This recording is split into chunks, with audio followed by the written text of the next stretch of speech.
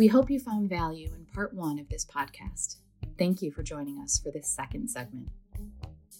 Hello, and welcome to the Communication Solution Podcast with Casey Jackson and John Gilbert. I'm your host, Danielle Canton. Here at the Institute for Individual and Organizational Change, otherwise known as IFIOC, we love to talk about communication, we love to talk about solutions, and we love to talk about providing measurable results for individuals, organizations, and the communities they serve. Welcome to the Communication Solution that will change your world. Hello, beautiful people. It's Danielle Canton here, your facilitator of the Communication Solution, and I'm here with Casey Jackson. Hey, Casey. Hey. Hey. I'm excited today to talk about why you named this podcast the Communication Solution. We know that you're kind of a master with motivational interviewing. You train so many organizations, help so many people with this incredible tool, evidence-based practice. Why did you call this podcast motivational interviewing? Why Communication Solution? You know, I think partially it's from my background as a social worker. And a social work perspective is that you're trying to help as many individuals, but looking at systems, you're looking at a micro level, you're looking at a macro level. And motivationally is not the end all be all. It's the most phenomenal, truly the most phenomenal skill set I've ever accessed and developed for myself. It's had the most profound impact on me personally and professionally. But the more I grew my skill set and expanded my understanding, I just think there's a profound awareness of how communication impacts our lives, or the lack of communication, or poor communication. And for me, it's not that every conversation is MI, nor should it be motivational interviewing. But by definition, if there's a conversation, there's communication. No matter what that communication is, can we find a way to be more effective? Can we find a way to be more efficient and heal ourselves, heal families, heal communities, heal societies? That to me is a solution. And the one thing we have control over is what we say when we open our mouth. So for me, it was just kind of that, meditation that came to me. Is just like, this is truly a communication solution. So that's kind of my walking into that. I'm just thinking that would be, for me, that'd be a fascinating podcast to listen to. Something that really does give me kind of a mindset and a skill set to improve outcomes of things around me. I love that. When I met you on stage, you were a keynote speaker at the Senior Living Conference, and I was just blown away. I was blown away because I did not know motivational interviewing. And in branding and marketing, which is my career, my background, my expertise is like, in branding and marketing, you touch every single, if you're not touching every single department, you're doing something wrong, because you're a reflection. That's what you're bringing to life, is the culture. And how are you making sure it's aligned? And that's why I was like, oh my God, this is a tool that you could use to actually make sure everybody is aligned if it starts from the top. So exactly. It was really, I'm really drawn to the fact that it's called the Communication Solution. And I also understand the difference that motivational interviewing is the tool that you pull out when you want to address behavior change. Is that fair to say? It is. And, the communication solution is a much better term than the nightmare that you look at with the name of my company, which is the Institute for Individual and Organizational. But that's exactly what I was thinking. The same thing with communication solution is I was looking at, the more I was evolving my understanding and application of motivational interviewing, this applies on an individual level, but it applies on an organizational level or on systems levels. And again, this goes back to my social work mindset of, how do I have a micro level impact and a macro level impact? And like you and I've talked about so many times, whether I'm talking to an individual or you're within an organization, so the issues come down to poor communication, or the absence or the lack of communication. So I don't care if you're talking about a marriage or a relationship or parenting, or with your friend group, or in your office or within the organization. I mean, probably the number one thing you hear more than anything when people are disgruntled is it feels like I don't know what's going on. Nobody communicates with me. There's miscommunication. Well, that's not what they told me. It's just communication, which makes sense when you talk about from a branding and marketing, like, well, branding and marketing should be, have the fingers in, at least in connection with every single department or program. And what does that mean? That means communication, whether it's written or oral. Yeah, it's hands down, every single organization I've worked with, communication is the number one pain point, and they just don't have a solution. That's why when I met you, I was like, we've got to make sure everybody in the world knows about this. Every single CEO and leader needs to know there really is a system that you can use, a way of being, and actual tools and techniques to help people communicate better. So, Casey, can you tell us a little bit about the actual companies that you've helped in I would say, the for-profit world with their communication solutions or their culture? Yeah, the thing that's why I get so passionate about this is I've worked with all sorts of companies in senior living. At least there's a business or an industry for everything, and somebody's got to do those things. In behavioral health, mental health, substance use. There's just so many organizations that I've had the privilege to work with. I think where it's difficult when you were talking about CEOs, thinking from a CEO or a COO or a CFO perspective, I think there's so much marketing out there for use our brand of communication.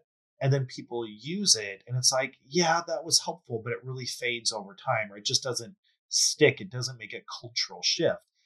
And, part of my investment in motivational interviewing is it does make system change. It makes cultural shift if people will follow it to fidelity. So it's not because Casey Jackson says it's so. It's not because I found a brand or I did a TED Talk. It's literally because the data bears it out. It is an evidence-based practice for a reason, because the research continues to bear out and continues to evolve the way we use language and apply it. So what does everyone do in leadership positions or program managers? Okay, let's get somebody to train MI. So somebody comes in and trains MI and they're like, well, that didn't change our outcomes. But people really like the training. And that tends to be the way that things unfold typically, because most people don't want to invest in the full fidelity model. So, I like being very transparent when I talk to any organization.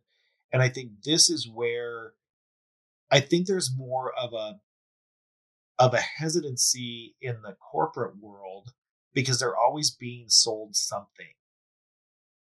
And in motivational interview, you're not selling anything. You're really trying to help them have the culture that they want. So they're always filtering who's selling me the new software, who's selling me new IT, who's selling me, yeah, I know yours is the best, blah, blah, blah, blah, blah. But where the rubber hits the road, how is this going to make a difference? And I think that's what, when you're talking upper administration, those are decisions that they have to make. What it comes to with motivational interviewing is when you're following a fidelity model that has as much research as MI does behind it, for 40 years of research, what you're looking at, and it's why I use that analogy with grandma's recipe. If you're only going to pay for flour and sugar, and you're only going to bake the cookies or whatever you get out of flour and sugar, and you're only going to bake it for half the time, it is not going to taste like grandma's recipe. So this is what's so hard, I think, is in the corporate world, it's like, I don't want to be sold a bill of goods. We just don't have the resources to throw away if this isn't going to affect our bottom line. But if this actually changes our culture, changes our outcomes, yes, we'll invest in it. But everybody tells us it's going to change our culture and change our outcomes. So it is, how do you move above that white noise? Which is why, for me, it's just easier, because behavioral health and healthcare knows this works. They know the data works in their world. And in spite of that, they continue to just want a one-day training on motivational interviewing. So even though they know, yes, and they'll put on their websites, yes, we use motivational interviewing, Research shows if you go in and measure those people who say they're using MI, they're not actually using motivational interviewing. They're doing reflective listening and open-ended questions. So it gets reduced because people say, well, we only have this amount of money, or we only have this much time, or I only want to train this number of staff. And for me, why I love that recipe analogy again is because it's like, well, I want this phenomenal chocolate souffle, but we're not going to buy the good chocolate. I need you to make it in 10 minutes. And the oven only goes to 200 degrees. And you're like, I can't make that souffle. Like, you're not giving me the ingredients. But if you really want to taste that way every single time that people are blown away and have a transformative experience, here's exactly the recipe. Here are the ingredients that you need. This is how long it's going to take.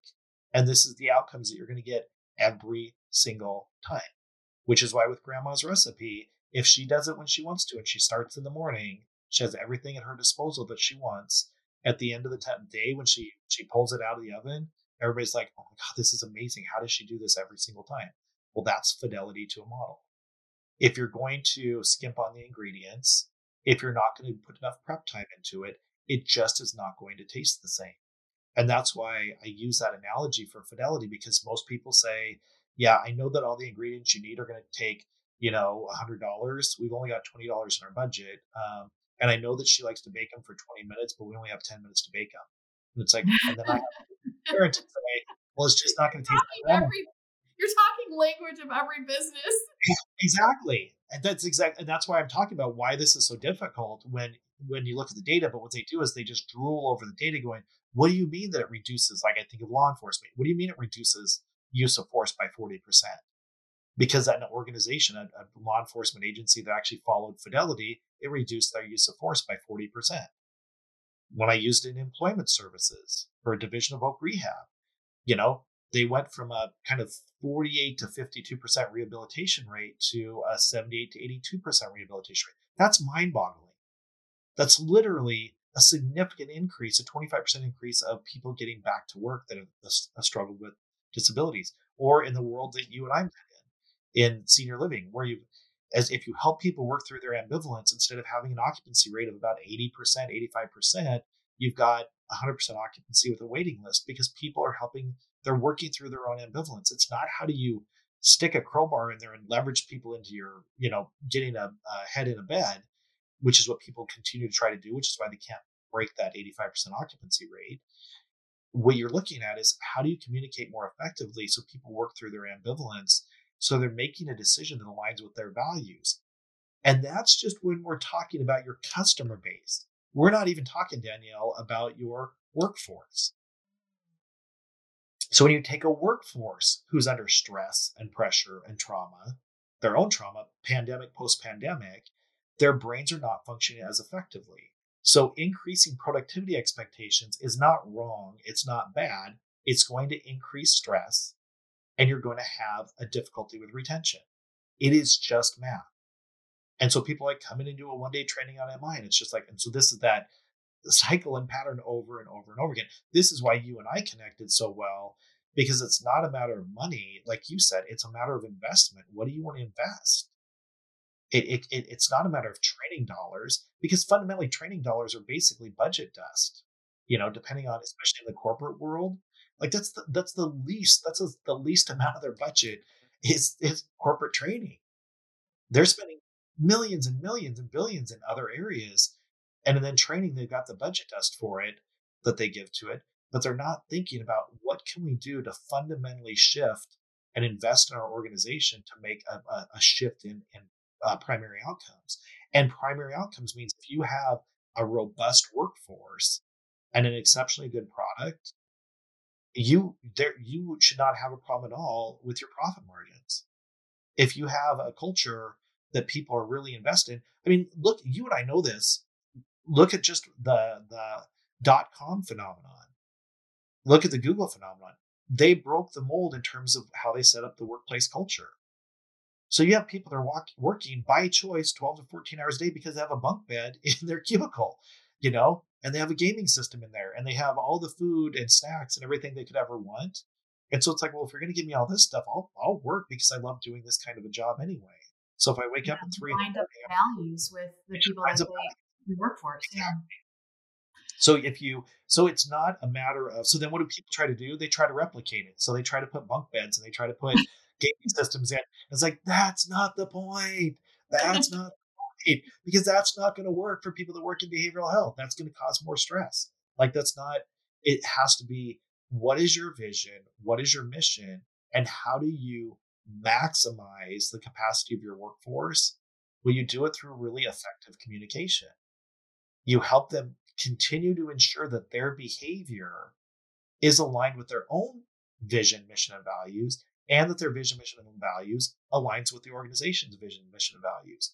The most complicated thing in this, Danielle, the thing that makes it so difficult is, and I tell this to when administration has me come in and have conversations, these initial conversations, because I am so transparent, is once you make the decision to go there, it puts executive leadership on point, because from this point forward, your behavior has to start to be above reproach.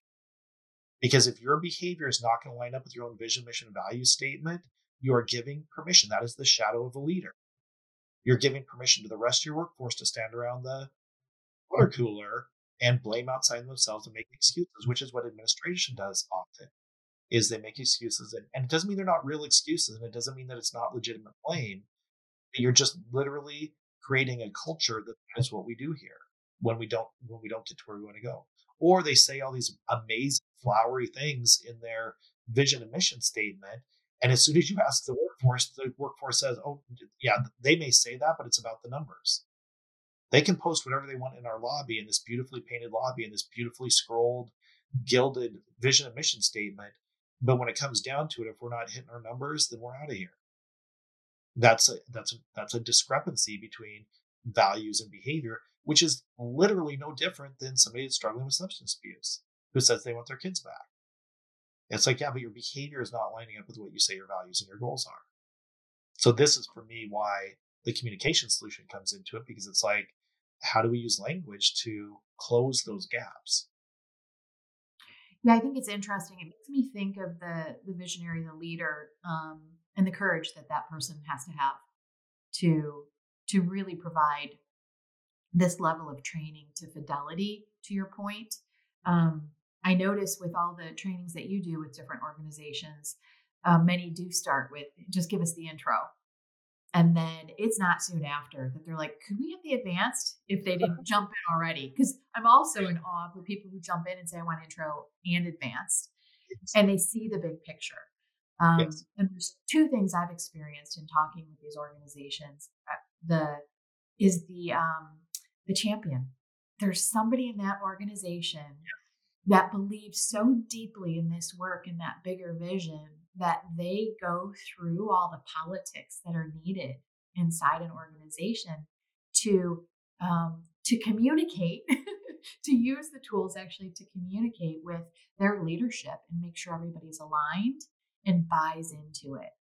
Yes. I'm really in awe of those people that do that for the organization. And it's not always the leader. In fact, is it typically somebody inside that then brings it to the leader? It's pretty rare that it's the executive leader that is the one who has the brainstorm. That's pretty rare.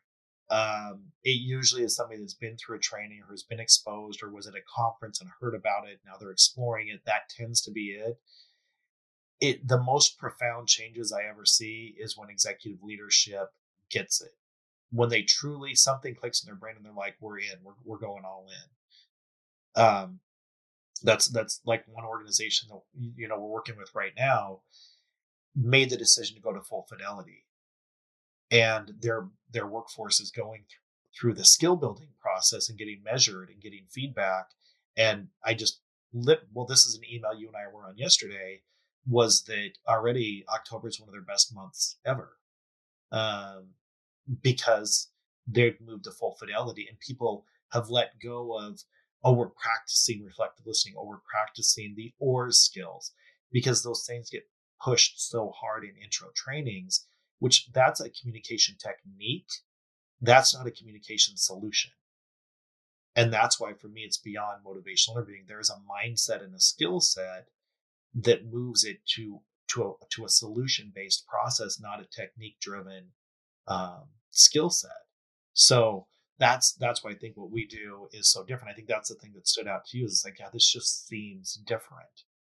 It is. And in that example that you're giving with the organization we're working with, the success story, I had like tears thinking about this one team member who's dealing with a gatekeeper. There isn't a company in the world that doesn't have a gatekeeper, some Yes. kind of gatekeeper who Yes. really was making it his job to mess up everything. I Yes. refuse. The wall is as big as in Game of Thrones, man. You are Yes. not crossing.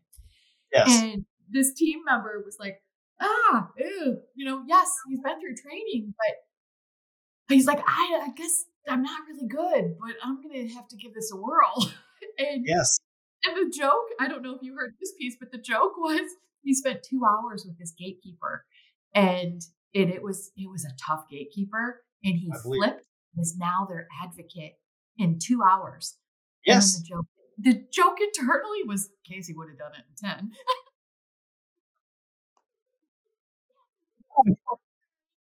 That is hilarious. Crying because I'm like, God, way to go. This guy, we can't say who the company was, but the guy that did it, I could feel the head gal's story. She's talking with this guy that's sitting there going, oh God, I'm not good enough. I'm not good enough. I don't know what I'm doing yet. And then taking that leap. I think it's the Yeah. courage of this, Yeah. the vulnerability that just Yes. rocks my world with this Yes. communication solution. And Danielle, the thing that makes it accessible for me, or ways that I want it to be accessible for everyone, is that really is no different than if you spent a month, with a golf coach, and you're going on the green with your golf coach for the first time. You're getting out of the bay area, you're getting out of the golfing bay, and you're getting out of the batting cage, or you're getting out of and it's like, okay, now we're going to go play a game. You're like, I don't know if I can do this. Like, oh my gosh, you've been practicing this. You've got to do it sometime. You've got to step out of the nest and flap your wings. And it's like, oh my God, I'm flying. It's like, yes, you're flying. You've got the wings for it. Now you've got the skill set. You've got the mindset. You're good. And then all you do is improve from there. That's honestly, Danielle, it's the reason why, my mindset when we developed the MICA, the measurement tool, the motivation competency assessment, was the reason why I wanted those striations of, I wanted people to get feedback of, is this a person-centered conversation? Is this competent motivational interviewing? Or do you want to get to a level of mastery where you're highly proficient? Like, it's such a growth mindset and a growth model that you can see your progression and continue to get coaching and get better and better. Every single time I do a training, I get better at motivational interviewing every single time. And people think that I'm this expert in MI, and I'm just always in awe that every time I talk with somebody, my knowledge and understanding and skills around motivation improve. And it's like, what a lifelong gift. People talk about tennis or golf being a skill you get to age with. Well, learning really effective communication is a skill set that you can always grow with for the rest of your life, no matter where you exist and where I think of Dr. Bill Miller, who developed MI, one of the key founders, and he's on his board in his senior living community, with really effective communication, which is really helpful for the organization, but he's not MIing them. That's what I love about it. Yeah, you never MI anyone. It's incredible. Have you noticed, as everybody's listening here, most likely everybody's part of something bigger than themselves Yes. in their career or business.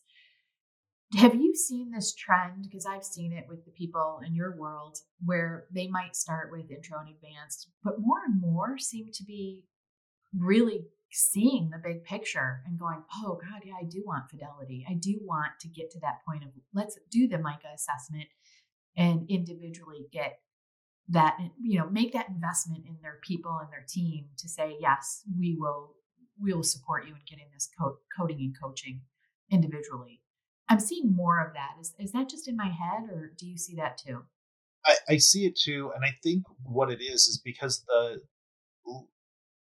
the thing that's very validating and reinforcing for me is that so many people that go through any level of training are just like, I don't know if this is going to change my job, but I feel better in my life right now. And I mean, it's just such a common, like out of the gate, what people tend to say is like, I just feel clear in my own brain. I feel like I'm going to be healthier in my own family interactions. And I think that is just the impetus to go, I want to get better. And the more they use it after an intro or an advanced training, it's like, I'm ready to start pushing all in. And I think because what my sense is, Danielle, is I keep going to pandemic, post-pandemic. I think that it's like people have been craving a solution or craving a way out of their depression or craving a way out of their anxiety.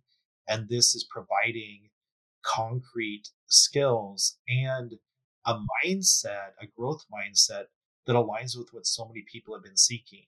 So I think organizations start to see the improved outcomes, but you run into this as often as I do at IFIOC, is that so many people are like, you know what, let's just keep kind of pushing into it and we'll see if management catches up. Or, well, I'm going to talk to leadership because we have got to do the advanced training. So we're going to find a way to make this happen. It's So coming from the inside. exactly, Yeah. that's why when you said, is it often that it starts with executive leadership? It does happen at times. It just tends to be more rare because again, it gets reduced to, oh, has our workforce gone through the MI training yet? It's not the mindset of this truly is a solution that could fundamentally shift, the culture that we work within. And it will help us align from a leadership perspective. I think one of the very first trainings you ever sat in on in person was with a healthcare company. And that healthcare company, which was a relatively small, all things considered, it wasn't a United healthcare company, but it was a service provider, all different business lines. But you sat in there and watched their brain shift over time to go from, yeah, this is great, this is fun, this is interesting, to when it started impacting outcomes and how much they started implementing in HR and the difference it was making from an HR perspective, which helped them not clean house. It helped people find the right fit. And I think people think that they're doing that or say that they want to help people find the right fit, whether it's with our organization or not our organization. But HR really glommed onto this and the COO really glommed onto MI, and it really started changing the fundamental culture. And so some people from the outside were saying, wow, they're really cleaning house there. But from the people that were experiencing, even the staff themselves were saying, I don't know if this is the right fit for me. And other people were coming into the organization thinking, I cannot believe that this is a healthcare organization. Like, this is what I've always dreamed of. What do you mean this is the way we operate here? And so it really did just kind of recalibrate. And they went from a 3.5 star rating as an organization in healthcare and senior living. They went from a 3.5 star rating to a 5.0 rating, to the highest rating you can get within 3 years. That's amazing. That's data. And their outcomes have improved. Their staff satisfaction has improved. Their retention rate, where they had a pretty decent turnover rate because it's healthcare and there's decent turnover, their retention rate is amazing now because people love where they work. And the people that don't want to be there anymore feel very good about when they move on to something different. It's just a healthier organization.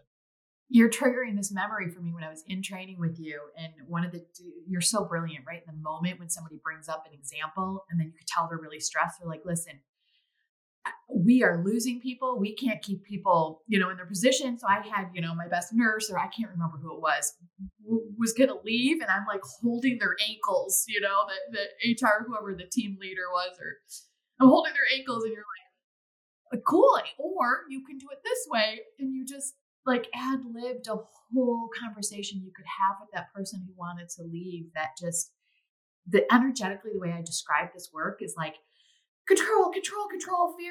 We got to manage everything, to like, what if you released and actually stopped controlling and had a system for doing that? Yes. We all instinctively know that's how you're going to get somewhere faster. But to have the tools to do that. It's it. And it feels so ironic that, we hear this all the time. And I think it sounds a little esoteric, but what we tend to hear is, let go. If you want things to go, let go. If it, if it's just exactly, and that's what we think. It's really that, and now we're back to the communication solution. I mean, full circle again, because it is. how you communicate. And I just have to say it again.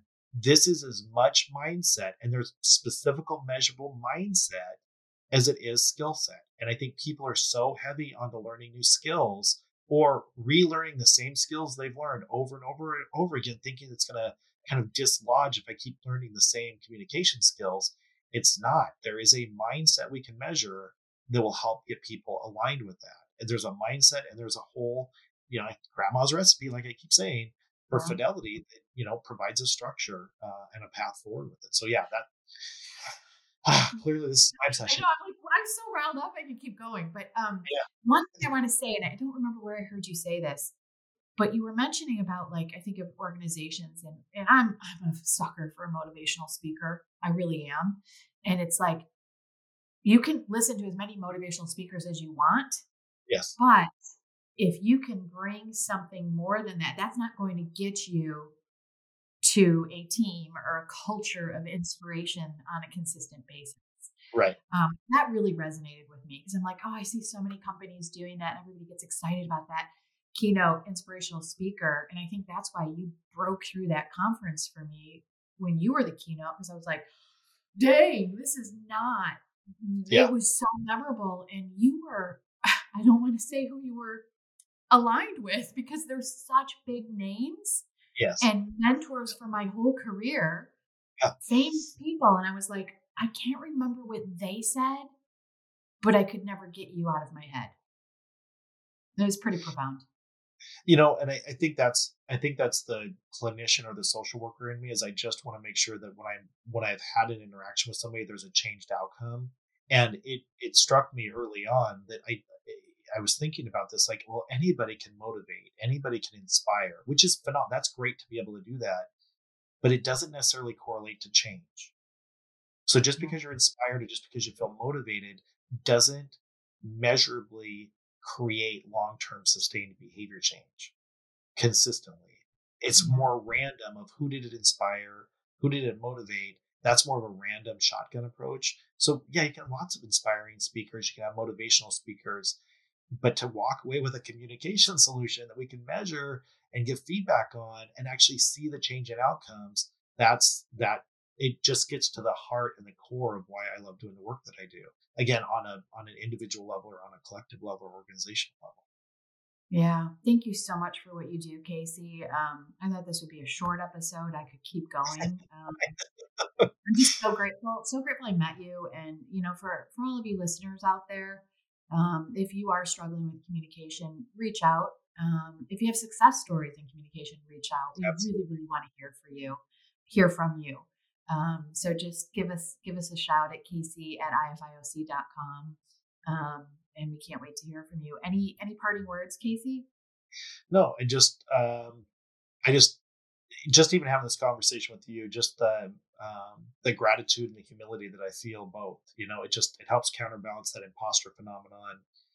But then when we start having these conversations and I look at all the organizations I've worked with and the profound difference it's made in their workforce and their outcomes, I just have nothing but gratitude. So I'm just glad we were able to have this conversation. Awesome. Thanks so much, Casey. See you on the next episode. All right. Take care. Thank you for listening to the Communication Solution Podcast with Casey Jackson and John Gilbert. As always, this podcast is about empowering you on your journey to change the world. So if you have questions, suggestions, or ideas, send them our way at casey@ifioc.com. That's CASEY@ifioc.com. For more information or to schedule a training, visit ifioc.com. Until our next Communication Solution Podcast, keep changing the world.